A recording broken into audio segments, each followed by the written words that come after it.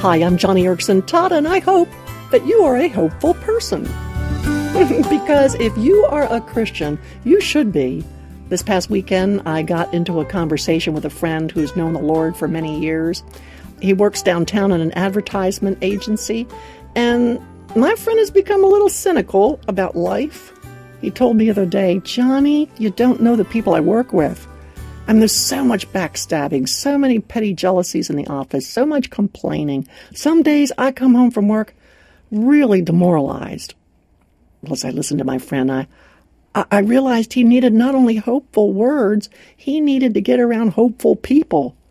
But sometimes, even at church, even among Christians, hope seems to have lost ground in a world filled with so much despair. And you see that despair on the faces of so many young people. You see it on the magazine racks. You hear it in the lyrics of so many hip-hop songs. I know I see despair whenever I hear of another state considering legalizing physician-assisted suicide. It just underscores the, quote, you're better off dead than disabled mentality infecting social policy nowadays. We also see that despair in art. We see it in the forum of public debate. We see it in movies and television shows.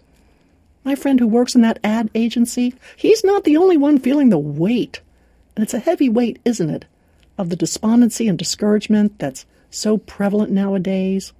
As someone once said, despair is the sin that believes in nothing, cares for nothing, seeks to know nothing, interferes with nothing, enjoys nothing, hates nothing, finds purpose in nothing, lives for nothing, and remains alive because there is nothing for which to die. But knowing God, and knowing the way He does things, knowing the way He works with people, well, our society may be right on the verge of a turning point. For when it comes to revival, God has a way of reducing us to nothing before He fills us. And knowing God, our society may just be ready to turn the corner. He is humbling those who dwell in places of power. He is cleaning out His own house. You've heard about that in the news lately, I'm sure. He's laying low the lofty. His judgments are beginning to break on the horizon, and He will not tolerate those who show no regard for His majesty. No. Our social structures, the powers that generate ideas, these institutions may have gone about as far as they can go, and now, right now, is the prime time to pray. Not in despondency, but to pray with hope. Oh, friend, let's pray with a vision for a country that believes in God, cares for God, seeks to know God, enjoy God, find purpose in Him.